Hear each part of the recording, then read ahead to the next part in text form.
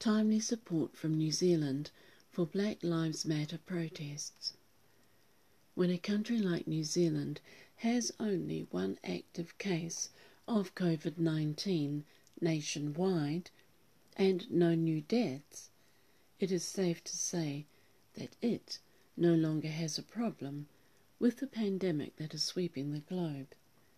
Americans, with 1.1 million current active cases of COVID, 108,000 deaths, 24 of which are new deaths, are making the choice to run the risk of catching and possibly dying from the disease or staying home.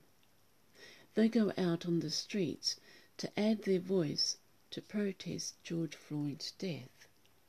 Authorities in New Zealand need to lighten up about the need to social distance with the crowds that march in support of the US protests. We do not have the degree of danger that the US has concerning the disease, nor have we had the level of racist issues that African Americans have had for the past couple of centuries. The least we could do is get out and support them in some small way from our safe little country. It's not the hardship for us that it is for them. With New Zealand heading into level 1 next week, we probably could have done it this week and last week too, if we're honest about it.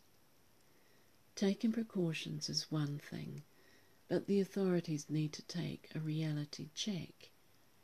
Why would we want to wait to support the protest against George Floyd's death next week when it is all happening this week?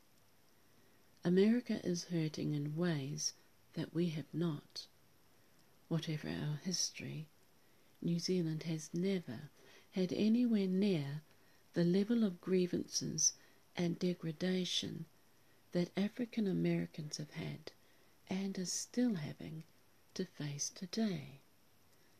George Floyd's death was one death too many. Spike Lee said that racism was a pandemic in the US long before coronavirus existed. The time to speak up and support is this week. Next week would be too late.